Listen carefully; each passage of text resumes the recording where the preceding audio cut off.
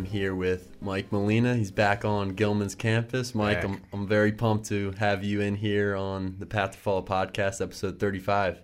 Thank you for having me. It feels good to be back on campus. It's been a while. I know, right? It's been so long since we really sat down and had a conversation. It feels like there's a chasm in between this year and last year with COVID and not seeing each other, and your departure from Gilman, and you have a whole new situation going on that I think people are curious to know more about. Yeah, man. So, one of the casualties of COVID was I didn't really get a chance to say goodbye fully and let people know what was next for me. But, the transition from Gilman to where I am now was really a culmination of everything I gained from Gilman. And it was a tremendous amount. I can talk for days about how influential this time period at Gilman was for my life. And one of the main things was that I came clear about education as my journey, as my vocation. And so, a law degree, so that was always an option, right? There was always this thing in the background, like I should do something with that. Mm-hmm. But when I came here and experiences I had here were enough for me to say, I can let that go. This is what I want to do. And so that's when I started really kind of thinking about it. So what is this career going to look like? What is this, educational career going to look like? And I started pursuing stuff and thinking about leadership and what was out there. And I got some interest. But I was looking for something specific, and I wanted something that not only was just a role of leadership, but was a role of leadership at a school that represented all the things that I aspire to be as a person, but all the things I want to see in the world. And so it's a tuition-free kindergarten through fifth grade Episcopal school. So what tuition-free means is we're an independent school just like Gilman, but we don't charge tuition. So we fundraise to provide this free education for boys. They're 100% African-American in a community called Anacostia, Southeast D.C., which is a historically black neighborhood that has seen better days. There's still some pockets of black middle class, and it's, near some areas of black wealth, but right where the school is, there's still an impoverished community. And then there's gentrification creeping in because it's D.C., and that market is insane. So we serve the folks from that community and boys specifically. And, so I'm the head of school, and I was brought in to replace the person who helped to found the school, the executive director and president who helped to found the school. His name is James Woody. So not only coming to the school, but coming to the school right at the start of COVID, and then coming to try to replace the person who helped found the school. Mm-hmm. So quite an adventure this year. But, excuse me, what I would say, to folks listening, and I'm assuming the audience will be students, parents, the whole Gilman Village, Gilman community. What I would say is that Gilman is a special place because it plants seeds in people that, may bloom quickly or not, but it was definitely, Gilman was a huge part of concretely me, being appealing to the folks who started the school, because a lot of them come from St. Albans and that whole world. And so, Henry was at St. Albans, and St. Albans and Gilman have lots of connections. Mr. Schmick is like best friends with, my development director. They grew up together, right? So there's all these connections that I'm sure were helpful. But I also think that, what Gilman did for me specifically in the arc of my life, it was a complete departure from a lot of what I had done, right? In working in an elite kind of independent school environment with the kind of history that Gilman has around race and class wouldn't have been something I would have chosen 10 years ago. I'd have been like, that's not for me. That's not the world for me. But then coming here and quickly building relationships with colleagues and with students and with parents and with administration and, really enjoying the culture of Gilman, shifted something for me. And I think it made me able to be a bridge builder, more of a bridge builder in the way that I have to be now at my school. For sure. And I remember my conversations with you from sharing that office my first year coming to Gilman out of college. And I felt maybe similar to how you're describing your experience in education is all my friends from college went to go into banking and Wall Street, and that just wasn't for me. But I was always that first year thinking a little bit like, am I doing the right thing here? Is education where my heart is at? And my conversation with you, a lot of the times you helped me, because one thing I remember, you had just given an assembly where you're doing spoken word poetry, and you're standing up there and everyone is loving what you're telling them in the crowd, and you were like, where else can I do something like this? Go teach my English class, go out on the middle school football field, do my spoken word at assembly. Like, it really does have a lot of different hats that you can wear as a teacher coach at Gilman. Yeah, man. I think one of the things, and it's Gilman, and it's teaching, it's education in general, but there's something special about Gilman. It's that you have to coach, right? Mm-hmm. It's assembly, right? These are the things that I loved from the start. Immediately, there were things that were like difficult, but the things that I took to immediately were coaching and assemblies. Mm-hmm. Not necessarily me performing, but just going to assembly and everybody being together and like trying to learn something together, or senior speeches, or just seeing that's where the culture of Gilman Upper School really blossoms. Mm-hmm. And so yeah, I mean, where can you get to have this kind of diverse, layered experience as a professional except at a school, right? And the other thing I'll say is the colleagues, right? So the people that I got a chance to connect with made a big impression on me too. And like I used to say, teachers are my tribe, and now I feel like English teachers are my tribe. So people like Justin Baker, Patrick Hastings, Kelsey Carper, mm-hmm. and Beth Knapp. Like these are people I would have long conversations with about, books or philosophy or history or life on earth, or and it's like, where do you have colleagues who have so much kind of world experience and have read so much and are thoughtful about the world, and you can sit down and talk about anything. Mm-hmm. You can learn things. It's special. It's a special thing. It's not necessarily for everyone. And if money's your thing, go get money. That's what I used to tell the students as well. It's like, if you want to go get money, get money. There's lots of paths in life. Yep. But if you're moved, there's Teddy Conover is one of my guys. One of my favorite guys. Lots of favorites, but he gave a great senior speech this year about teachers, actually, and he wants to become a teacher, and it was just so awesome to hear him talk about all of the teachers that impacted him at Gilman. Yep, and he sent it to me, and I was moved. I was very moved, and I taught his brother my first year and taught him my last year, and it was one of the things I said to him was, there are many paths to teaching, right? You don't necessarily have to go into education right now in order to become a teacher. You can go gather experience. I did that, and then decide and bring all of that experience to teaching.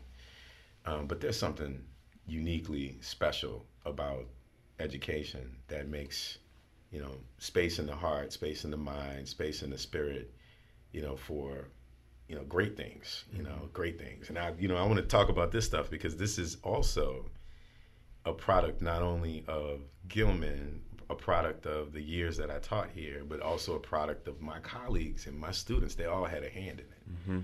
Yeah. I think being at Gilman, if you're somewhat intellectually curious, you just have a field day at this school. Like, even before the podcast, I don't know anything about about the technical intricacies of setting up a podcast, and we were having difficulties before you came in, and just watching Cesare go to work here, and his switcher wasn't working to begin. Now he's got, he pulls out the backup. He's got 2 computers. We set it all up.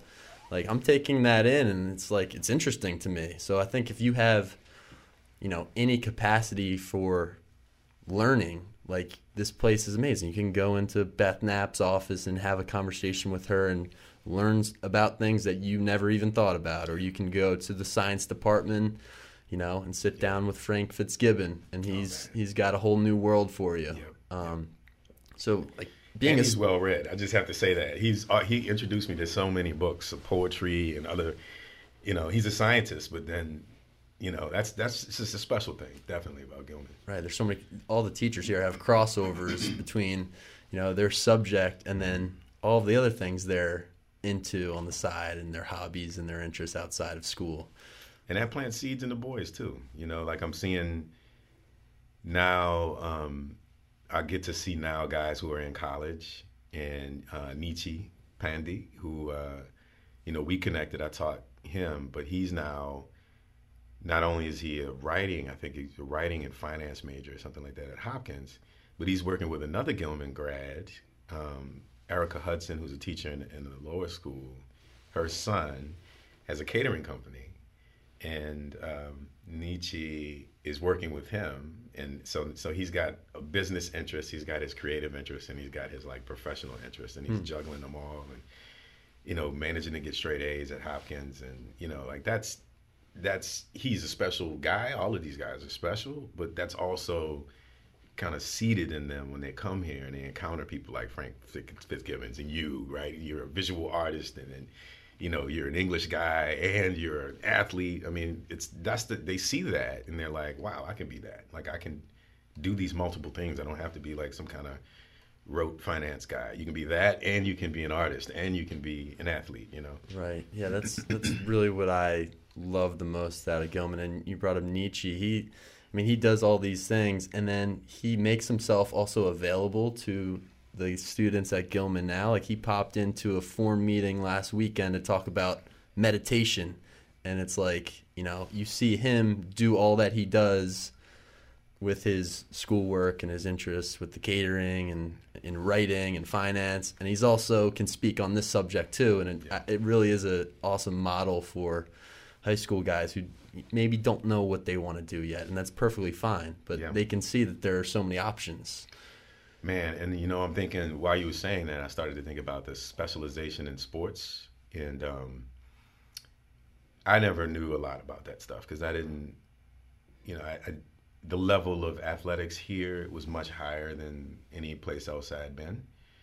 And so I remember being in, coaching middle school and in conversations with folks about Bryn Holmes, who says, look, man, play it all, right? One is going to keep your body in shape all year. You're going to use different muscle groups and make yourself stronger and more stamina, everything. You're going to get more skills that you can pollinate from one sport to the other.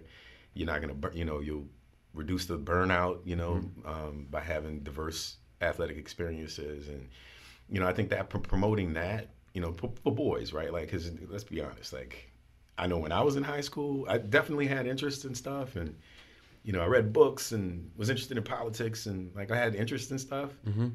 But football was my life. You know what I mean? Like it was like that's what I did. Like I was a football player. Yep. And so I think for guys, if you can, in that realm, in that athletic realm, where we're really trying to stretch our bodies and figure out what we can do and put ourselves up against other guys, and like in a controlled environment, right? Not out the streets fighting or attacking each other socially, but like in the realm of these rules, in the realm of this space, we can battle, and it's a contained amount of time, and then afterwards we move on, right? Like that stuff is really, really deeply important for boys. And if you see then the, cross-referencing, like playing different sports, and then align that with all of these models of men who are like Renaissance men, there's a great deal that a boy can learn from that. And whether they cash in on it as a youngster or later on in life, at some point they're going to be like, you know what? If I want to paint, I can paint. Yep. If I want to learn salsa dancing, I can do that. Like I think that's a good thing. It's real good for the world. Yeah, I mean, you have the opportunity to learn and develop new skills. It doesn't matter. Like I do some admissions tours. I know you were doing admission tours when you were here too. And like I tell the guys when we walk by the art room, because that was my favorite part when I came to Gilman. Like the fields are amazing, obviously, and like love lacrosse, and that's one thing. And I love the English department and everyone I met there. But when I walked past the art room, it's like kids are creating this art at the high school level. Yeah. I always tell the guys on the admissions tour, like, you don't have to be a great artist to begin with, because our teachers and Carl Connolly will develop you, and you will get that much better. It's just that interest, that spark that you need to enter the art program, and then effort, and you're gonna get there. Really, gonna get there, man. And the wood carving, the production, Gilman TV. I mean, there are all these high level things going on here where a youngster can identify a curiosity and then grow it into a talent or skill. Mm-hmm. I mean, it's special, man. It's really special. Yeah, and I think you could take that and apply it to anything. Once you realize after your experience in the art program that, it only took me 4 years and now I'm an amazing artist, and I wasn't at the beginning. Like, for the rest of my life, I'll pick up anything, work hard at it for a couple years, and I'm going to get better. Yeah. Yeah. That's a good segue, man. If I can take advantage. Yeah. So, this book, I wrote this book. Should I put it in the camera to show? That'd be awesome. So this is called An Adventure in, I don't know what kind of adventure it was, but it crystallized so many different parts of my life and so many parts of, what I've explored in my life. But then in a very real way is a crystallization of the time I spent at Gilman, like a very concrete way. So when I came here, and like you, I came to teach English, came to teach junior American literature, and there was a lot of autonomy for us to choose the books we want to teach. But when I came, I was handed kind of the way it's always been done, which is there are 3 books that we teach. Everything else is up to you. The 3 books are Huck Finn, Great Gatsby, and Death of a Salesman. Right? I'm good with all those books. A little bit wary of Huck Finn because I had never taught it before, read it a couple of times, got the value of it. I understand Twain's value as a historical figure and the book's value in an American literature context in a class. But the N-word is in it 217 times. Mm-hmm. And I had experiences in classes where it was taught to me and the teachers were not prepared to teach it well. And I, shut down, or other students shut down because of hearing my teacher use that word, or hearing my peers use that word, right? So I was, was like, Huck Finn, okay, wow, jumping in the deep end here. My first year, I have to figure out how to teach Huck Finn. And it's after the Freddie Gray, all the stuff that happened with Freddie Gray in 2015, that happened to him, and then what happened in the city as a result of, him dying in police custody in such a violent way. And it wasn't like the George Floyd incident where the whole thing's on camera and everybody's pretty clear that this is horrific. There are lots of people who felt like one way or another about it, right? So there was room for dissension and a lot of division. So I come in as a first year guy. I have to teach Huck Finn. Everything's happened with Freddie Gray, and Donald Trump is running for office, so race stuff is really up around immigration, and he had just spent years accusing Barack Obama of not being a citizen, and so race was just, the dust was kicked up in the air, right? Mm-hmm. And so the adventure of teaching it, like wanting to teach it well, meant that I had to start doing research. I had to start reading about the book as much as the book itself, and then about Twain, and about, criticism of Twain and criticism of the book. And I mean literary criticism, right? Mm-hmm. So I don't mean people just saying, I hate Twain sucks. I mean like actual literary criticism. So I brought a couple of things to show, because I think this is what is cool about being an English teacher and being in a place like Gilman, where there's that library-ish room, the English conference room, where there's books all over the place, and sometimes I would just go in there and like, I take that.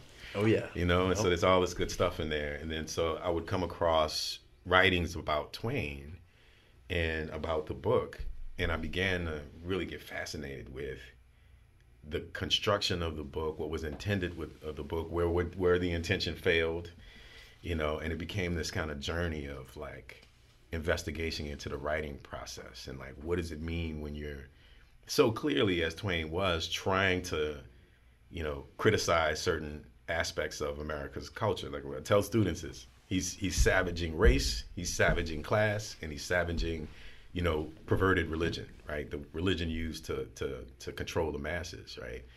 and he's attacking these things and these triangulations using irony and satire and layering. And if you start unpacking that, you get this beautiful example of how powerful writing can be. Mm-hmm. So you want to investigate that. But then he's using stereotypes, right? In the formulation of Jim, Jim is ignorant, Jim is ridiculous, Jim is gullible, Jim is stupid, Jim is inarticulate, all on the surface. And if you can dig through the stereotype and you dig through the way he butchers black dialect, and you dig through that, you realize he's presenting Jim as the only father figure for Huck. He's the only wise person in the whole book. He's the only person you really should be rooting for other than Huck, right? Mm-hmm. What does it mean when that's your intention, but the way that you do it causes harm? The way that you do it reinforces stereotypes. So it's very complicated, complex, layered investigation.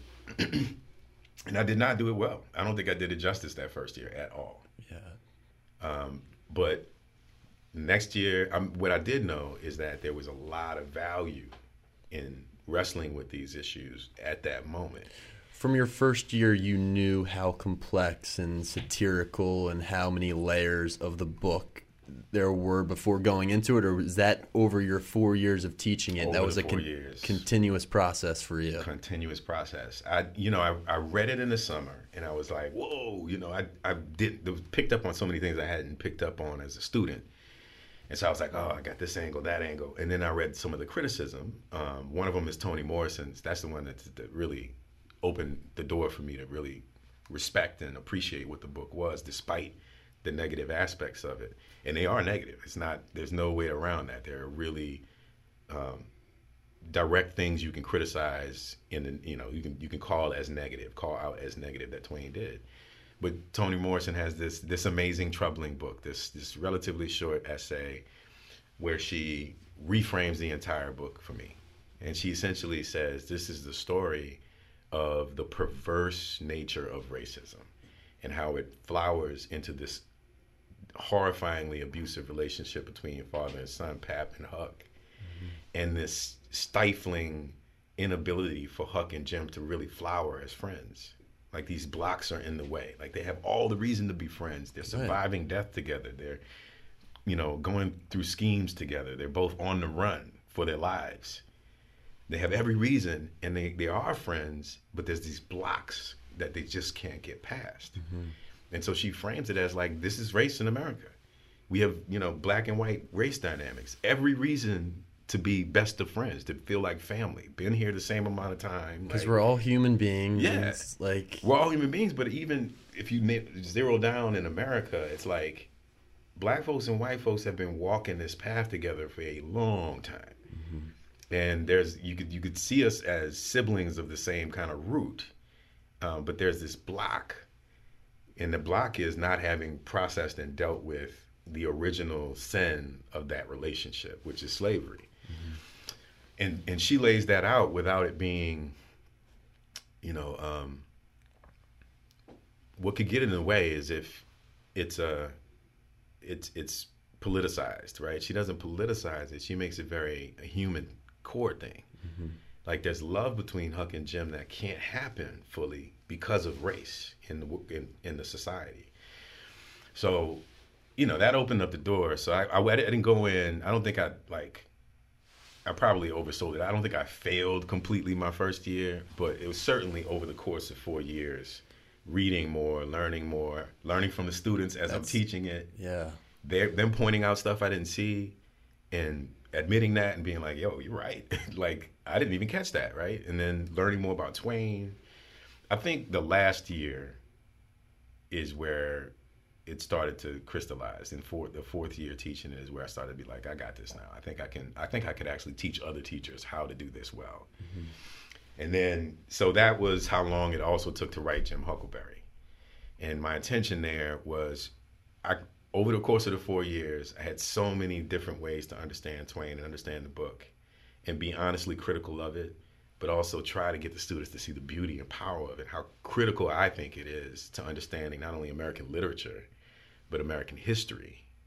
And so I have all that, but there's this one lingering thing that I can't forgive Twain for, and I don't think anyone should forgive Twain for, and that's the mischaracterization of Jim, and you creating a minstrel stereotype of Jim, which wasn't necessary to accomplish what he wanted to accomplish. And when you read more about Twain, you realize he loved minstrelsy. He thought it was funny. Yeah. And it was popular. And he's at this point with Huck Finn, he owns his own publishing company. So he's a businessman. Mm-hmm. Minstrelsy sells. He grew up with it, thinks it's funny. And so when he creates Jim, he's not creating a real person. He's creating a minstrel in order to be funny, to hide the satire, to sell books. Yeah, absolutely, to sell books. Yeah, it's very clear. There's articles about that he was trying to sell books, and this was a popular medium of entertainment, was make fun of the shucking and jiving black guy. Mm-hmm. And so he uses all of that. It doesn't take away from his, very real intention to try to make us appreciate Jim as a character and appreciate in Jim the struggle of black folks for freedom. I think he wanted to show that, but he could have achieved that goal without exaggerating. Oh yeah, man. I mean, one of his main gifts is realism. Huck is a real person. One of the funniest things when you teach this book is that the kids start referring to Huck as though he's a real person. Like, they forget he's a character. Mm-hmm. And I have to remind them, actually, that's Twain, right? Like, it's Twain communicating with us through Huck. And it's funny to have to remind them of that because his language is so realistic and his observations are so dry and direct and weirdly innocent, but also it's just complicated and layered, and it's not innocent like childish. It's innocent like someone innocently looking out at the world and being like, why is this that way? Mm-hmm. Like a 14-year-old boy would actually do. So he makes this beautiful real character out of Huck, and then he, instead of doing that with Jim, he makes a minstrel out. He makes a fool out of him. Mm-hmm. Question about Twain. How much of this and what he did in the book was a product of the time period he was a part of and he grew up with, and how much of it is it that he was to some degree racist, or to a larger degree, how much of a racist was Mark Twain? Well, you can't measure a person's level of racism like that. What you can say is every person makes choices, mm-hmm. and they're responsible for their choices. Those choices occur within a context. So, of course, him growing up in Missouri with slavery, mm-hmm. knowing enslaved people, there's Benjamin Quarles is someone who was enslaved where he grew up, who used to storytell all the time. And he actually honors Benjamin Quarles as someone who helped him learn how to be a storyteller, right? He is a product of his time, for sure. Mm-hmm. But there are contemporaries of his who also are products of that time, who are much more direct about attacking, slavery, attacking racism. This guy named George Washington Cable from my hometown, New Orleans, who was his contemporary. And he and Twain actually toured the country together. Twain would read from Huck Finn, George Washington Cable would read from his stories. And George Washington Cable was much more directly racism is wrong, mm-hmm. black people are full human, I'm going to call it out. His stories called it out. When they were speaking together, he called it out. And Twain was much more sly about it. He was much more trying to make a joke of it and all that. So that's a choice. And it's in alignment with who he is, right? Twain is a satirist. He's a humorist. He's maybe one of our first stand-up comedians, right? Mm-hmm. And so he's going to take that lane. But that's a choice. And so we can hold him accountable for it. And actually, I feel like it's the only responsible thing to do is to acknowledge that context's influence on him, and then hold him responsible for his choices. So. Did his view on race change over the course of his life? Did he have a similar transformation in his perception on race as Huck does in Huckleberry Finn, right? When he rips up the letter he's going to write, does Twain have something similar that happens in his life, or is it pretty That's a great question. I'm not a Twain scholar, and there are many out there, so I'm not going to try to step into that deep water. But I will say, because I'm sure his perception on this issue changed, just like your perception on Huck Finn changed over those 4 years of teaching it, right? Yeah. His over writing this book and lecturing and going on tour with Benjamin forget his last name, but George Washington Cable. George Washington Cable, right? Yeah. He probably had shifts in his perspective. Yeah, so he's an organism, right? Like every human evolves over the course of their lives, and I think that's also one of the very important things about Huck Finn. That's one of the messages in that book is for us today. Is like it's not that Twain is either racist or not. He does racist things. He makes choices that have racist consequences, meaning he's reinforcing stereotypes against black folks. That's mainly it. He's dehumanizing black folks with the use of the N-word and the way that it is used. Yeah, it is used in a very kind of savagely cut the humanity out of your body type way, right? It's used in the way that it was intended to be used, right? Which is another really interesting choice that he made. That's complicated. Yeah. That has negative consequences, but I don't like the changing it to slave thing. And I don't like taking it out either. I think Twain, because one of the things that we need to remember about Twain and his time is they weren't using the N-word like that publicly.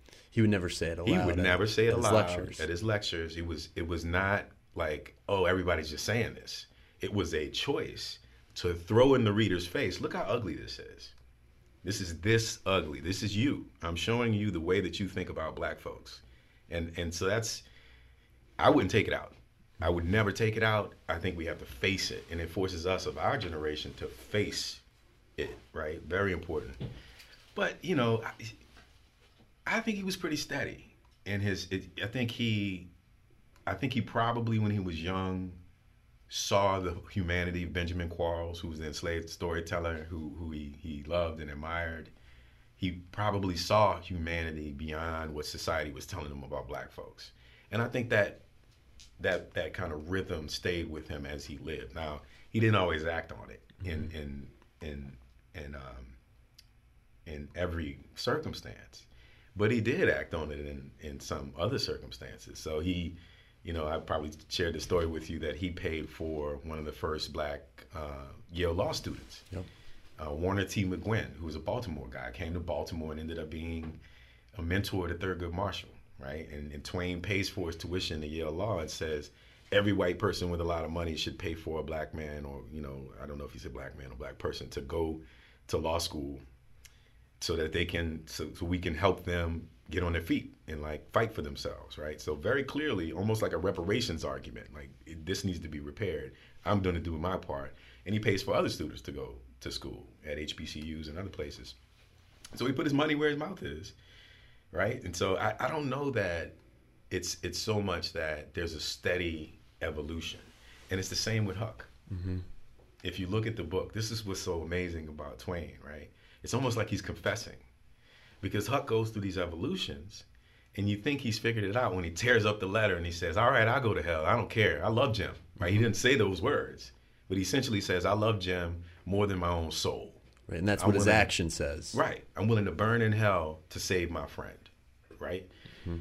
But then at the end, he says to Jim, in order to kind of crystallize the final moment of I see you as a full human, Jim, he says, Jim, I knew you was white inside. Mm-hmm. And just undercuts it all, because now it's saying in order to be fully human, you have to be white inside. Mm. So I can't see your humanity as a black man. I can only see your humanity if I think that you're inside a white man. Twain, I don't think Twain is not an idiot. Twain is, I think you could call him a genius. So when he writes that line at the end of the book and undercuts all of it's a decision. It's a decision. And what he's saying, I think, is it's not this steady evolution from racism away from racism. It's a constant struggle and facing of it and saying, so what would have happened, in a real life situation in this day and age of microaggressions and stuff, is Huck says that. And, hopefully a fully formed Jim says, hey, Huck, let me explain to you why that's not the thing to say and what's wrong with what you just said. Right. And then Huck says, oh, crap. Oh, yeah, I need to do better. Mm-hmm.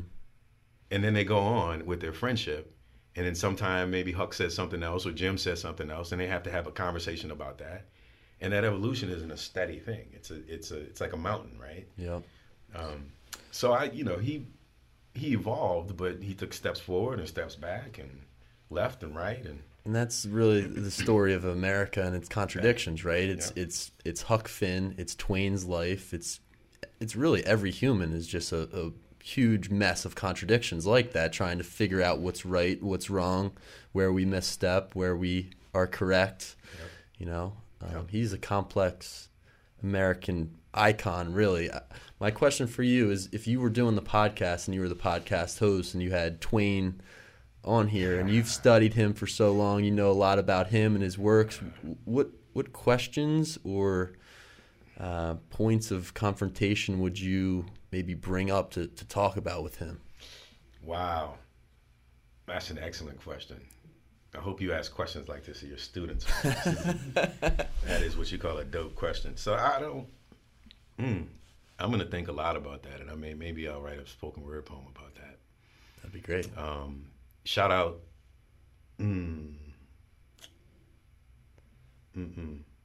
Caroline Hervey, one of my students last year, instead of writing a paper, she asked me, instead of just a literary analysis paper, if she could write a creative paper imagining Twain's writing process.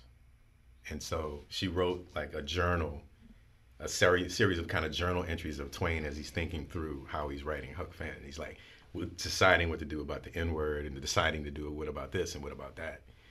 It was fascinating. It was the first student had ever asked to do something like that, and it was well done. But I'm stalling right now because I have no good That's answer all right. for you. You can but I would say this. I would give him Jim Huckleberry. So this book is intended to have a conversation with Mark Twain. That's perfect. I don't know how else to do it. He's not alive, and he's, vastly more, accomplished as a writer than I don't know if I'll ever be. So this would start a conversation. So this book is intended to rewrite Jim. So it's the entire story of Huck Finn, same story arc, but it follows Jim. So there are points in Twain's book, Huck Finn, where Jim just disappears from the story because he's following Huck. Mm-hmm. And for days, maybe weeks, you have no idea what's going on with Jim. And it's like, wait a minute, he's running from enslavement. Mm-hmm. Something's going on with him. What is he doing? Is he hiding? Is he meeting people? What's happening? And what is he thinking all this time, right? So I investigate that. And so there are moments where Huck disappears from this book and we follow Jim. And he speaks in this kind of poetic language. That's my thing. And that's to try and rescue him from that dialect that Twain, restrains him and captures in him. So to answer your question, I think I've stalled a whole lot. Well, yeah. I listened to the introduction and a little bit of chapter 1 on SoundCloud, which I loved how do you read the whole book is there an audio version? I think that'd be pretty cool too. Yeah. I have a full-time job. I know you're a busy man. I think about it and I'm like, yeah, if I scheduled it every Saturday to read, but it's not just the reading, as you know, it's like the production part of it. It's like editing it and takes and then in the beginning, in the intro, you have the music in the background, which is cool. Yeah, and that took a while, right? Yeah, so right. It's not easy. I'm looking at the hours and I'm like, this would likely take me 6 months. And I have some really important stuff to do on a daily basis. Right. Maybe it's a summer project. Exactly. Or, Exactly, in the summer. And, What was your writing process like for Jim Huckleberry? And where did this idea originate? Maybe it was a whole process over your 4 years teaching the book. But when was the moment where you're like, I need to write this conversation with Mark Twain about Huck Finn? Well, can I read something for you real quick? That'd be great. This is not my writing. I'll if you want, I can read a little bit of Jim Huck and spit a little poem for you too. I brought one. I have one in mind. But this was not the book that I used in my first year, but I found this later and it captures a lot of what I'm trying to do with Jim Huckleberry. So in American Dilemma, this is book, it's called The Jim Dilemma, Reading Race in Huckleberry Finn by Joycelyn Chadwick Joshua. It's a Black woman literary critic who, like me, sees the value of this book and of Twain and wants to help teachers understand how to teach it well. So in American Dilemma, Ralph Ellison asks whether, American Negroes are simply the creation of white men, or have they at least helped to create themselves out of what they have found around them? Mark Twain compels the reader of Adventures of Huckleberry Finn to address not only this question, but the question of visibility and legacy.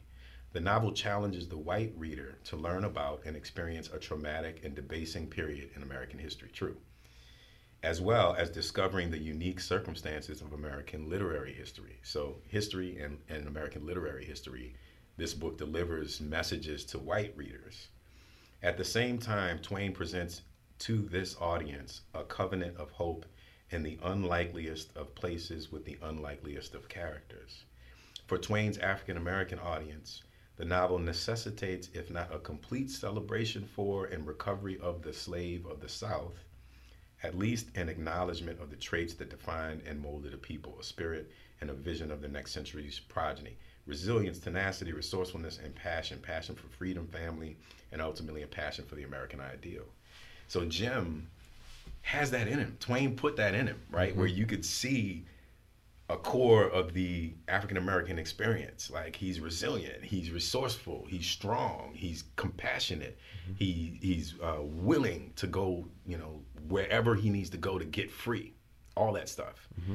And if you can, kind of unpack Twain and unpack the historical context, you find these jewels of like wisdom for us even today. Mm-hmm. So the book really was that process of unpacking Twain and understanding it. Toni Morrison was my spiritual guide throughout the whole process. Not only her article, This Amazing Troubling Book, but Beloved, which I also taught my first year and stopped because I was not good enough a teacher to teach it well. It's a hard one to teach. That's a hard book to teach well. And I realized at the end of that, I was like, I can't do this justice. I'm not prepared to do this justice. But reading Twain at the start of the year and then Beloved right at the end of the first semester created these poles mm-hmm. that kind of pulled me and opened up space for me to say, how am I going to deal with this book? I know there's value in it, and what do I do? And that's when I started saying, I'm going to start I just started with a chapter. I'm going to rewrite the first chapter from Jim's perspective. And then once I wrote it, I felt like I want to keep writing this. and I kept working on it. I assigned some chapters to students and said, read it and cut it apart, tear it up, you know what I mean? And got feedback from students. I talked to Justin Baker about it. I talked to Kelsey Carper about it, John Rowell, Patrick. A lot of people don't want to teach it, right? Like a lot of people at Gilman are like, I don't like the book. I'm not teaching it. And so I was curious about that and wanted to know why and how come I see all this in it and this really smart other person does not see it and or sees it and just doesn't want the drama that comes along with it. So those conversations helped to form it. And but the impulse was, I could see the value of the book. And it's a controversial book that people don't want to teach and kids don't want to read. That is like, no, look at it. I want to say, look at it, face it. Yep. And the best way that started to form to do that, outside of being a teacher, was to try to tell this story. And I wonder why that is, because you said when you came in, it was like the 3 books that you were given, Huck Finn was one of them. And when I was in high school, it was like a staple of the curriculum. You read Huck Finn. And now, like when teachers have the choice of teaching it or not, there's reluctance to do it. Yeah. And you dove right into it, but other teachers, there are reasons maybe why they don't want to. It's maybe confronting these difficult questions. They're not easy, especially with students, and guiding some of those conversations in the classroom can be, radioactive a little bit. Great word. Yeah. Radioactive. Yeah. Radioactive, which we, think about radioactive stuff, right? You don't just feel bad in the moment with radioactive stuff. You take it with you. It like comes with you in your DNA, right? Mm-hmm. And that's the damage it does is over the long term. And that's kind of like teaching Twain or Huck Finn specifically in a way that's not informed can be radioactive. Mm-hmm. Everyone can walk out of that experience worse off, including the teacher and the kids. And so teachers are like, I would rather not. I think there's other books to teach. There are other ways to do what we want to do. And I'm not saying everybody has to read Huck Finn. I just think if you remember, I'm reading all kinds of books. There's another one I didn't bring called Huck Finn's America. It's not about Huck Finn. It's not about Twain as much as it's about the context in which Twain is writing. So it's about America at that time. Fascinating book. Andrew Levy, Huck Finn's America. If you're going to teach Huck Finn, and I think there's a lot of value in teaching it, you got to do all this extra reading. Mm-hmm. You got to go to workshops and trainings. You got to try and find real ways to do it well. You can't just jump in there and do it. You got to prepare. But a real, somebody like who's really a real curious teacher and who understands how important it is to wrestle with these issues will do that. They'll do that. In my book, honestly, the book is designed for teachers. My market, I want teachers to get this book because I want to offer an alternative, because I also don't know if you have to teach the entirety of the book. I think many critics... Because that's a common thing is like, I don't want to teach the whole Huck Finn, I want to teach parts of it. Yeah, he loses his way. I mean, he's a writer, right? Like, and he loses his way at different points. So there's whole chunks of the book that you could do without. The section with the Duke and the Dauphin. It's just, a long series of ridiculous adventures in which Jim is tortured, Huck is tortured, and it doesn't really add anything. It's just social commentary. It's Twain attacking, politics and which is, hey, there's stuff, there's value in it, but you don't have to teach that stuff in my mind. Mm-hmm. So what I would say is teach excerpts of it, and then teach excerpts of my book that are in conversation with it. That's cool. So then it opens up space to be like, whoa, my choice was to use, so the N-word appears, I say 33 times in my book, and it's all in one monologue, right when my version of the Duke and Dauphin characters, they're called the Jack and the Joker, right when the Joker, decides he's going to sell Jim back into slavery. And he gives him this long monologue. It's like, I don't really have a choice. This is what I got to do. There's no other way. This is the way of the world. You're an N-word, and that's what we do with N-words, right? But that's the only place in the book where it appears. But there's one other segment right before where I tease the reader, like way earlier, I guess, where I have all these words that rhyme with the N-word. And so I have a whole kind of paragraph of rhyming with the N-word. And what I'm hoping to do is build tension in the reader, like, oh, we're about to go here, oh, here it comes, but it doesn't. And then if you look at the words I'm using to describe Jim in that moment, they're worse than the N-word. Like not in like American kind of lexicon, but what's being said about Jim explains the N-word, what's so bad about the N-word, right? Without using it, I'm characterizing like how bad it is. And there are choices like that a teacher could really use to help the students understand the N-word and why, it's not just a word. We don't need to just get over it. It actually carries power in it because it carries all these messages that end up in lynching, that end up in, voter disenfranchisement, that end up in accusing somebody of not being from the country, that end up in, there's all this stuff there. So, yeah. Well, it's the most dehumanizing word, I think, in the English language. And I know before you begin teaching Huck Finn, that's what you discuss with your classes, that word. And we had conversations in the English department about that too. When you discuss that over a course of an 80-minute period that first day, what kind of questions do you want your students to think about in terms of that word and how it appears 217 times, right, in Huck Finn? Yeah. That's another good question, man. You're a teacher. I can tell. So what kind of questions do I want them to walk out of that first class with? Because you're not telling them how it's going to go as a teacher. You're asking them to decide what they think is right. Well, yeah. It's yes with a caveat, right? So it's like modified consensus. So we can come to consensus, but I have the final say. Right. But I do open up the discussion. And so if I were to answer your question, I want them to walk out of that room wanting to know why this word hurts people, wanting to know the background of the word, wanting to know and make a decision about what's the right thing to do with the word.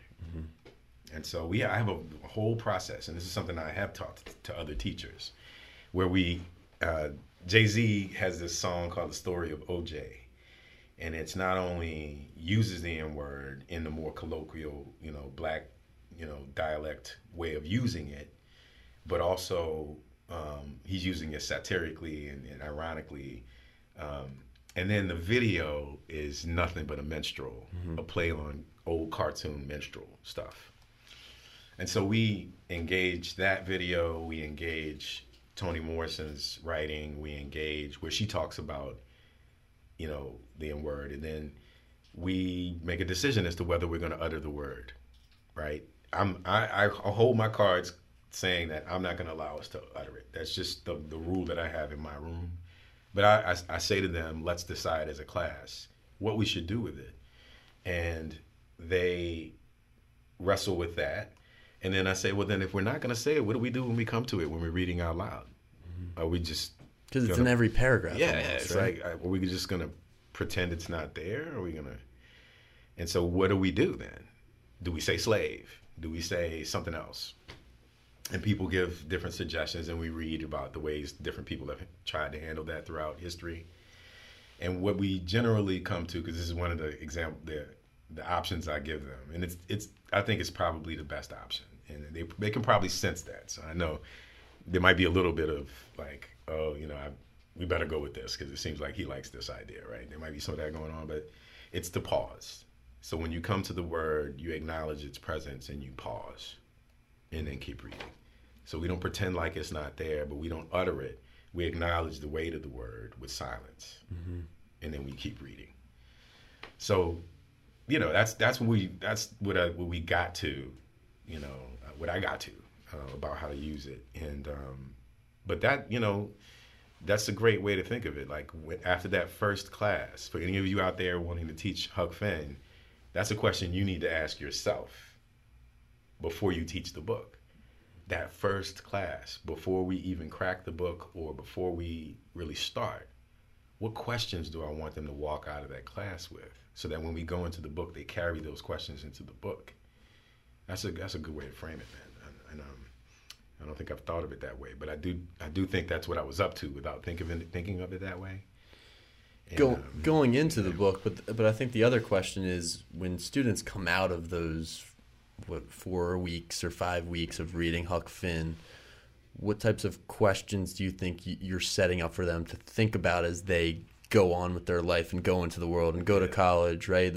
That's really what you're doing when you're teaching any type of literature, but Huck Finn, for you especially, you are tailoring your lessons and your teachings to complicate their thinking as they move forward. Absolutely complicated. I want them to walk out of their, questioning the nature of freedom, questioning the nature of race and its impact on their lives as well as American history. And what they carry, I think, throughout the rest of one of the most important things that they need to walk out of this book with is understanding irony. Understanding irony, the power of it and how it works. And they don't fully get it, I don't think. I usually end my years with The Handmaid's Tale. And so the voice offered in The Handmaid's Tale, the narrator, she's kind of sardonic, and she has these biting reflections on life. And there's irony, there's a little bit of misdirection in some of the things that she says. There's layers to it. And they can see it better because they read Huck Finn. They can see it better. So even just on the plane of like learning literature and being ushered to the doorstep of college writing, that's what we do in junior year, right? We're taking them from book reports to now analysis and having your own opinion and trying to defend it and trying to like make sense of a book, right? Not just say what happened. And we're ushering them to that. And then you polish them off a little bit as seniors, and then they should be college writers, right? So we play this is an important year. Yeah, junior year for sure. Yeah, man. So yeah, and that's a next level skill, I think, recognizing satire in writing, because it is so powerful. And Twain was, the best, maybe the best ever at satire. Just being able to recognize that in any literature, in any show that you're watching, it's everywhere. It forces you to get below the surface, right? And once you get below the surface, it gets really messy. But that's life. That's real life. right? And that's why it's so powerful. Is it's not like Twain's overtly telling you anything. He's playing games underneath the surface. Yeah, and the value of it is when you uncover something, right? So if the author tells you racism is bad, you'll be like, yeah, or no, or kinda, or what do you do with that? Mm-hmm. But if the author puts a puzzle in front of you, and then you piece it together, and you go like, whoa, racism is bad. That's rooted in you because you made that discovery. Mm-hmm. And I think writers have to, as a writer, I've had to learn that and not be so direct and not be so upfront. But then the balance is you also can't be so esoteric that nobody knows what the heck you're saying. Mm-hmm. Yeah. Right? You got to balance that. Twain was great at that. Middle ground. Yeah. So speaking of the way that Twain wrote and the form that he constructed Huck Finn, why'd you choose the form that you did for Jim Huckleberry, and how'd you kind of get into that type of writing or spoken word? How'd you get into that as really a craft? So I started writing poetry in law school, like real poetry. Like I'd written stuff before, but I went to graduate school and I was around a lot of poets and I was too shy about getting out there. It was New York. It was 1997. New Yorican Poetry Cafe. Like it was intimidating. Like, and I wasn't a polished writer, never really performed stuff. So I was an organizer of shows. I was one of these people. We had a group called Blackout Arts Collective, a tribe, a real dedicated artists who also had a social justice perspective and wanted to change the world through the arts. And so we had Blackout Arts Collective in New York, and it was rooted at NYU. And some people were performers, and others of us were organizers. So we helped throw the event. So that's who I was. Then I go to law school, and one of my oldest friends, Breon Bain, was one of the founders of Blackout Arts Collective, happened to be at Yale at the same time because his wife was at Yale Medical School. And we were like, let's start Blackout New Haven. So we start Blackout New Haven. New Haven is not New York. So, not shy, but like, I don't have like, I'm not a big ego guy. Like I can get out there and do what he does. Mm-hmm. I'm much more like, whoa, that's impressive. I don't know if I could do that, right? But in New Haven, it's a smaller world. It's close enough to New York where you can feel like you're doing something. So I jump out there and I start performing. This is my first spoken word piece. I'll give it to you now. Yeah. And it was just a little background. Breon Bain, the cat I was just talking to you about, he, myself, and some other artists made something called Lyrics on Lockdown. And so and when I was in law school, I would go do work in prisons, like helping people get their GED. And we were working on prison reform. So got some grant money and traveled around the country, going to juvenile halls, doing spoken word poetry in the juvenile halls to inspire the young people to be like, hey, I know you've been through a lot. I know you're going through a lot. Writing is an outlet. Writing is a way to process. Writing is something that you can do well and feel good about yourself, right? And so trying to inspire young people who are locked up to write. So we traveled, we literally traveled from New Haven to Chicago to the West Coast and then back through the South, through New Orleans and Atlanta, back up. That's amazing. Yeah, it was amazing. And so on that journey, I had started writing this piece. And then by the time we got to Atlanta, which was the last leg, we went into this juvenile hall and I encountered a young man who was like 11 years old, which, just think about an 11-year-old. My son is 11 and he's tiny. My little sister's 11, yeah. Can you imagine an 11-year-old locked up? But they have juvenile halls, at least in Atlanta, where there was, I don't know if it's still the case, but an 11-year-old child. And something in there, I'm seeing this kid, he's got big old eyes. And I'm like, what is happening here? How do we have an 11-year-old child in here? Yeah. And so I left that, when we left there, we were driving around in a van. The next place we went, I sat in the van for a while, I cried, and then started writing. And it was about my cousin. So while I was in law school, my cousin was in prison. And he was my only male cousin, same age cousin. I grew up in New Orleans. He grew up in New York because his, dad had moved from New Orleans to New York. And so this is that piece. The monstrosity of turning bodies into commodities to boost the stock indices of private prison industries is an atrocity and makes a mockery of democracy. Now follow me. My cousin from Brooklyn, they took him. And now he's locked up in a federal prison serving a mandatory minimum 25 years for his third strike. The state sheds no tears when it takes a life. See, me and D, we used to do petty thefts for child's play. Like any young ones making dumb young mistakes, but the mistakes came bigger where my cousin stayed. See, Cuz knew gun-running thugs who served cheese and slugs, these teenagers tasting blood with that gangster grudge, and they showed Cuz love, or I guess that's what it was. They took him on a corner and made him part of their team.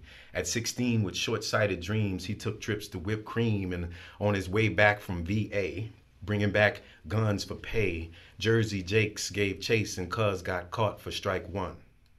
And now my young Cuz is marked for the hunt. See, I know it's folks like me in prison. They look like me and think like me. It's folks that have made mistakes, and I sure can relate because it's folks just like me in prison, and I was lucky. At 16, I had the choice to express my voice in talent shows, release my energy on the dance floor, playing football, running track. The future was my path. But my cousin spent every day paying for his past. By the time he got free from juvie, free at last, his high school years had passed. He took the GED and passed with one try, no studying. My cousin was so smart, a genius budding, nipped by the system, ripped, trying to get funds the quickest way he knew. Had a daughter on the way, so he did what he thought a father's supposed to do. He hustled for loot and got popped for felony too, just like that. He wasn't about to plead not guilty because he knew he'd face the wrath of the judge and the prosecutor who get promotions for taking futures. So Cuz copped the plea, got out and still wasn't free. Now he's 23. Getting in a minor altercation after a traffic violation, strike 3. Now he's 23, facing 25. He's going to be in jail longer than he's been alive. See, I know it's folks like me in prison. They look like me, and they think like me. It's folks that have made mistakes, and you know you can relate, because it's folks just like us in prison. So that was the piece. Amazing, man. That's true story. That's, so that piece came out of a long period of like not being willing to get on stage, and then having an experience. The first one. That was the first one I wrote, and the first one I started performing. Unbelievable. And it came out of a heartbreaking experience, seeing this 11-year-old boy in prison and thinking about my cousin and all the years he had spent in prison. He's out now, and he's gotten convictions overturned, and he's good. He's that's good to hear. Reconnecting with his daughter, and so it has an ending, another ending. I sometimes try to tell people that so they don't walk away feeling completely demoralized, because he's rebuilt his life, and but that's what it took to get me to be willing to get up on stage, to feel like I had something to say that people needed to hear, and then I got over my fear once I had that. But that spoken word style of rhyming in different places and being rhythmic and using metaphor and using a lot of that was slang, old school slang. I don't know if anybody knows what cheese and cream and all that stuff means now, but back then people would hear it and be like, oh, I know what he's talking about. And so Jakes, I don't know, I didn't mean Jake Scott, but that's the slang for detective, right? So it's so powerful though. I mean, that form that you just delivered, and like your expressions and your gestures, it all adds into it and makes it that much more than you just writing it down. It's that spoken word, man. It's a powerful art. It gets made fun of a lot because people like to lampoon it, like this flower comes and blooms every day, and it makes me feel some kind of way. Like right. Spoken word is part monology, like monologue, part. Sometimes stand-up comedy, because the thing about slamming, and I didn't like slamming, but slamming because how do you give point totals to poetry? Like, how do you, Yeah, it's too subjective. It's completely ridiculous. However, you have 3 minutes or you lose points, and here are the matrices of things you have to do. You have to have good writing, you have to have good stage presence, and you have to say something that people want to hear and want to remember. And those 3 things are all sometimes competing with each other. And you have to strike that balance and do it in 3 minutes in front of people, knowing you're going to be judged by points. And there might be a cash prize for the winner. So all of those different pressures make diamonds. Yeah. And so that's where I cut my teeth. So when I left New Haven and graduated from Yale and went to the Bay Area, I started slamming. I started slamming in Oakland all the time, in Oakland and Berkeley, and I started winning. And that was the first piece I would like start actually winning slams with, because every time I deliver it, I'm just telling you a true story, right? I don't have to like switch my mind into something. I'm just like telling you what happened. Yeah. And I've done it so many times now, it's just in my brain. And I just a quick little aside, and then I want to share a couple of other things with you. Yeah. How much time do we have? Like, go in. I'm a talker, dude. You know that. No, I love it. It's great. We have all the time that you need here. It's all right. Well, I'm not gonna keep you all day. It is Saturday, so. Little quick aside, Van Jones, who's famous on CNN now, you know, kind of a lightning rod. Some people are always attacking him for different things. Van is a mentor of mine, and I respect him deeply and appreciate him deeply. So I went to work for him at the Ella Baker Center for Human Rights right out of Yale Law School. And my wife reminded me of this today. It's funny. The way I got that job was I'd come out for a summer to work with them. And then when I graduated, went out to the Bay following my wife, who had gotten a fellowship to go work in the Bay. And I was like, I'll go out there. I'll find a job. I just want to be where you are. And I remember meeting, seeing Van and us having a conversation, but I had forgotten this point. She said, you remember in that first conversation with Van, you guys were talking and then you did that poem. I did this poem in that conversation. And then by the end of the conversation, he said, do you have a job? And I was like, no. And he was like, how's $40,000 sound? And I know that doesn't sound like a lot of money now because it's not, and especially coming out of Yale Law School. But I was just like, I don't have a job, and they're doing stuff that I think is really cool, and this guy is really cool, and so I took the job. Do you know, Van?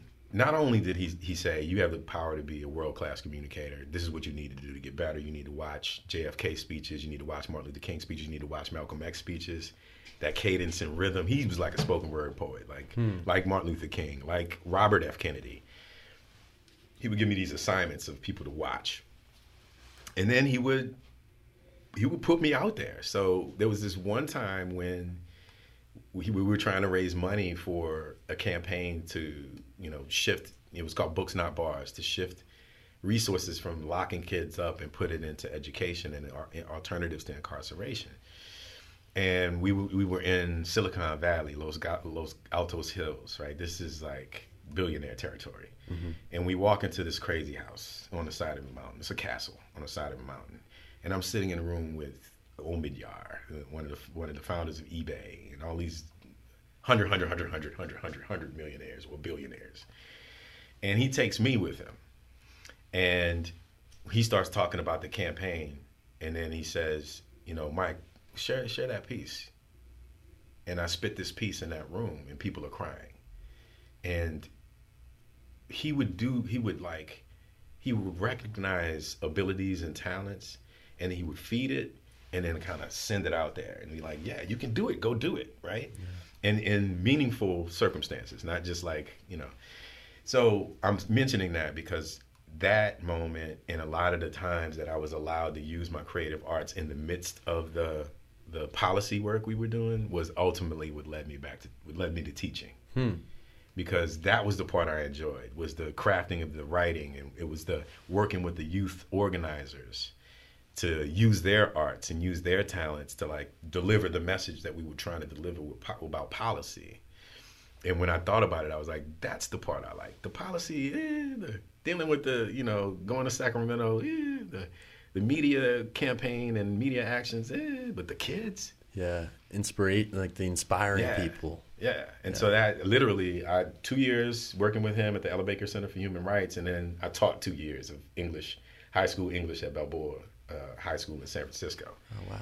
And that was the first time I was like, this feels so much better than anything else I do. This feels right. This feels like who I'm supposed to be. Right. But I couldn't immediately let the law thing go because it's like, you got a Yale law degree, dude. You got to do something with it. You know what I mean? Yep. So eventually, though, I get to Gilman. And Gilman is what solidifies it for me. How'd that happen? How'd you find out about Gilman and get here? That's a great question. So, I mean, there's a really specific answer, but then there's a longer kind of meandering answer. But Mr. Finney, who, has a big shadow footprint in this area. There's something called the Finney Group, which finds talent. Yeah. So quite literally, they found me, and I was looking. We moved to Baltimore, followed my wife again. She got a job at Garrison Forest, and we were living on the campus. We had moved from Atlanta. We decided together that we were going to go in this area. And so she does diversity work, and she was doing that at Garrison. I'm living on that campus, and I'm like, again, without a job. Well, actually, yeah, that's another story. We're going to leave that out of it. But so I'm looking for a job, connected to the Finney Group. Finney Group is deeply rooted in Gilman world, and they brought me to Gilman. And Bart Griffith, you know what I mean? If I had to lay it on one person, then it was Bart Griffith, because even prior to them having an opening, a year prior to them having an opening, Bart probably took me to coffee 3 times that year, just to say, hey, when something opens up, we want you. Something opens up, we want you. Something opens up, something opened up. He was like, we want you, right? And so Bart brought me here. He brought you here, right? He brought me here. He's great. Bart is great, man. He's one of the guys I always admire, respect, and appreciate. Yep. And so that's quite literally it. But the other thing is, like, trying to figure out, what am I here for, man? Like, I'm a person I'm not. Money is not a driver for me. Fame and power are not a driver for me. It's like I want to find out what I'm meant to do. What did my world? What did God make me for? What did my ancestors make me for? What did the universe make me for? Yeah. And I, realized where are you most needed? You're most needed inspiring people. That's what you do. I mean, even sitting here and delivering that and talking to you, it's like you probably leave the classroom, or you probably leave whatever room that you're in, and you're like, wow, I feel good, because people are drawn to that. They're inspired by you. And teaching gives you that opportunity every day. Now, sometimes you leave out of there deflated. I know you know. Because you had this whole plan, and you were so excited, and you thought it would work, and you went in there, and it just falls flat. Yep. And it's just like, oh, man, I suck. Why am I not a better teacher, right? Then you have another day where you're like, this is what I was made for. Right. And those days when you walk out deflated, you're kind of like, I don't know, for me, it's like losing a game. It's like the next week, you're not going to lose the next week's game. You're not going to go to class tomorrow and have another deflated day. Yeah. That's what it is, if you're driven like that. Yeah, absolutely. You go back to the drawing board. Right. You're like, what didn't work? This didn't work. That didn't work. That fell flat. They like this. Can I expand it? It's just working at it. So it's a process. It is. And that's the writing process too, right? Like, and this is something we impart upon juniors as well. It's like the value of revising and editing. Like, you're not finished. Mm-hmm. Keep at it. Like, look at it. It's not just cleaning up mistakes. It's also, you might need to move a paragraph to another place. You might need to rethink your argument here. You might need to rethink your whole perspective here. Like, that's part of the process. So the entire structure is off. You might have to just rewire the whole thing. But I want to share, this is what because you asked, like, the style of the book, right? So this is the opening few lines of Jim Huckleberry. So you heard that spoken word poem. A lot of rhyming within the sentences, rhythm. Over time, I've written a couple of books, and I'm giving these to you. If I haven't already, I might have. I'm famous for, like, throwing my books on people. But this is a book called The Misbelief Tree, and it's about New Orleans post-Katrina and going back home and dealing with my house that I grew up in, which had been flooded with 8 feet of water. And so this book, is a step forward from that spoken word piece. And so I'm going to read a little segment of this and then a little bit of Jim Huckleberry, and I'll let you have your Saturday, man. Perfect. I don't get it. It's a treat. It's a treat for. Well, this is a treat for me, man, because, like, this is I'm ahead of school, right? Like, I spend all my time thinking about this school and its present and its future. This is my playtime, right? Like, this is the stuff. It's your wheelhouse, right? Yeah, here. But this is what rejuvenates me. You know what I mean? It makes me feel like, okay, my mind is off of school for a little bit, and I'm doing something that feels, So this is a blessing for me on a Saturday. So, but here's, in this story, I go to my house to watch it being torn down. True story, right? I had to watch my childhood home be torn down, and I'm leaving that situation deeply. I wasn't crying or anything. It was just like, wow, that just happened. Like I lived in that. lived in that home for most of my life as a child, and it's been in my life for 25 years. And I just watched it get torn down in 20 minutes, torn into a pile of rubble in 20 minutes. What do I do with this? And so I'm back home in New Orleans, and I'm like, I'm going to catch the bus. And I decided to get on the bus and just ride it and sit down and look at the city and just be present. And so this is me saying, describing the bus. Have you seen her? She is a rolling porch from which we perch and witness the central business district to the city limits, ghost town to Bayou Sauvage. She rolls white with purple, green, and gold stripes like a shoebox Mardi Gras float. Ain't no better way to see the city unless the streets are flooded and you got a boat. And here she goes, coming grumbling, farting smoke. She hobbles and throttles to a stop with a choke. Her hands long and thin fold open with a hiss. Black rubber steps lead up to bliss, a heavenly cool. We may ascend as long as we drop in our doubloons. Rita has squares everywhere, boxes and frames that contain the depth of her perception and the reflection of reality therein. She's made of bolts, joints, and rivets, bent angles dented with divots. A wire draped her entire length, and infinite crevices in which to lose things. She hums like an old lady, with her displeasure, and with agreement in equal measure. She heaves as she sways and glides over bumps, rocking her riders side to side, teeter-tottering on their rumps. So what happens from the storytelling of the poem about my cousin, which still doesn't really have a name. I don't want to say his name. I usually would name it his name, but we had a conversation once and he was like, don't put my name out there. And I was like, got it, dude. You know. But from that to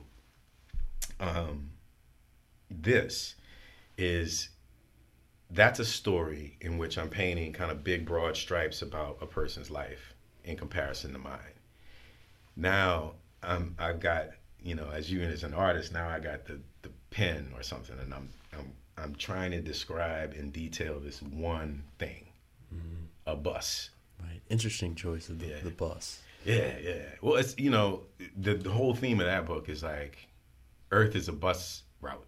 Like we're all on the bus together. If you ever caught the bus, and the reason the bus is important to me is I started catching the bus in 4th grade in a different time, right? Yeah. Back in the 80s, I can't imagine my 4th grade boy catching the bus in Baltimore, but I did that in New Orleans, right? So.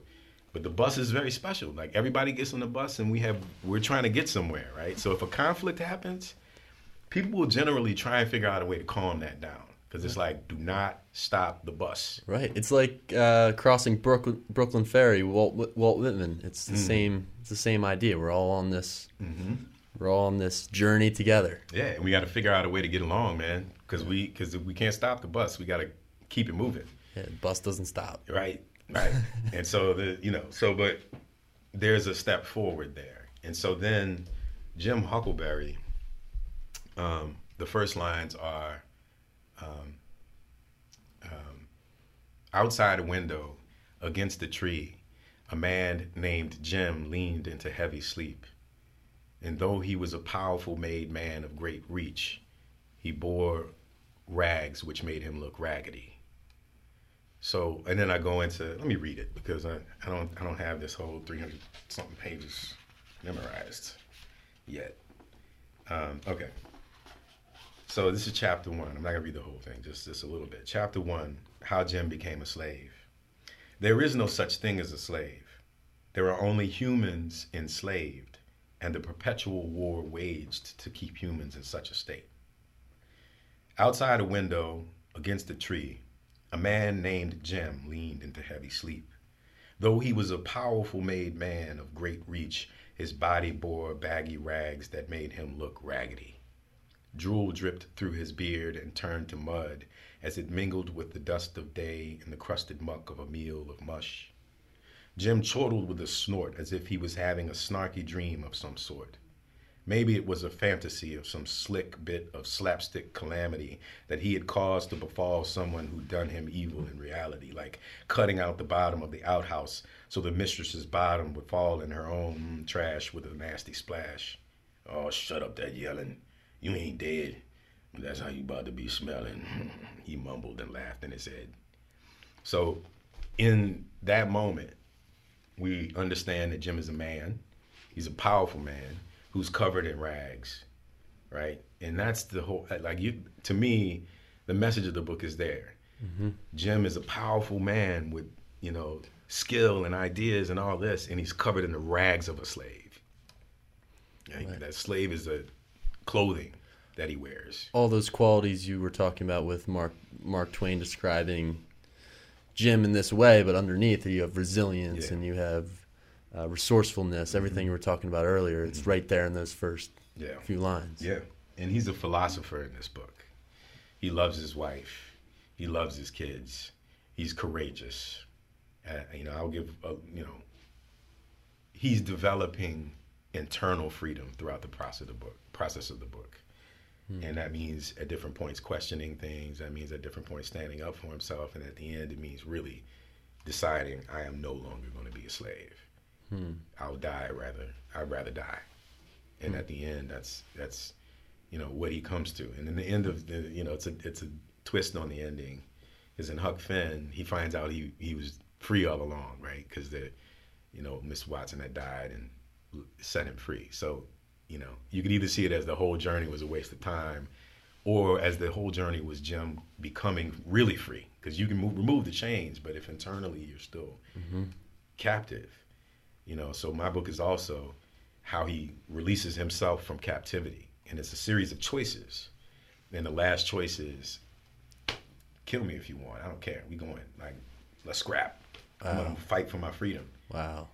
So it's all an internal journey for Jim in terms of his personal freedom and how he feels about himself. Yeah. That's amazing. And there's people that help him along the way, folks that I made up because, Twain doesn't have them in there. Like other enslaved people, there's someone who's involved in the Underground Railroad who, gives him some guidance. And these three guys he meets who are not, who are named Cassius, Rich, and Red. So this is Cassius Clay, Muhammad Ali, Richard Pryor, and Red Fox. Oh, wow. And I name them that because I just want to plant seeds that, like, these amazing black figures who, we can all admire what they do. That genius existed during enslavement. Mm-hmm. And so Muhammad Ali 100 years earlier would have been an enslaved man who was a brilliant poet and could whoop anybody's behind. Right. But would he been able to be that in enslavement? No, but he became Muhammad Ali. Richard Pryor would have been this Benjamin Qualls, this beautiful storyteller who was hilarious and talented as an actor, but he would have been enslaved and limited in what he could accomplish. But then we had Richard Pryor. So, there's history in the book. I think it provides kind of breadcrumbs for folks who want to study African American history like that. There are notes in it that explain different parts of African American history. So I want teachers to have this book, and that's what I've decided. I'm gotten to the point where I've stopped sending it out to agents, and I've just started printing it myself, and I'm going to use my own network to get it in the hands of teachers. If you're a teacher right now and you would like to teach Huckleberry Finn and you want this resource, this book, Jim Huckleberry, where can people find it? On Amazon is easiest. So again, it's a little lazy on my part because I just don't have, not lazy, I just don't have the time to be a bookseller right now. And Amazon makes it easy. So easy, yeah. Print on demand. So just go on Amazon, look up Jim Huckleberry, my full name, Michael Otieno Molina. Otieno spelled O-T-I-E-N-O. Michael Otieno Molina. Mike Molina might come up too. Jim Huckleberry. And again, if you are thinking about teaching Huck Finn, if you are teaching Huck Finn, if you refuse to teach Huck Finn, read this book. Mm-hmm. Read this book and see if there's a way you can bring excerpts of Huck Finn back into your classroom, because it's worth it. Absolutely. Well, Mike, thank you so much for sharing your work. I mean, it's amazing. It's mind-blowing how you just off the cuff memorize and you know, speak the words that you've written over the course of your career here. And it's been so fun talking to you today and getting you back on Gilman's campus. We miss you a lot here. So thanks for coming in for the podcast. If there's anything else that, you know, we can go for days. We can get another Saturday going for sure in the future, but I appreciate you coming on. I appreciate your time. And it's always feel like I'm getting smarter and more intellectually curious being around you. So thank you very much. Well, I appreciate that, man. Thank you for having me. And, you know, I'm going to steal some of your questions, man. Those are some good questions I'm going to bring to my next workshop. Awesome. Appreciate it. And Cesare, I appreciate you for everything you're doing with the broadcasting here. I know it's a pain. It was a little bit of a mess when we walked in earlier, but we figured it out. So thank you both for being here. It's been a lot of fun today. Peace.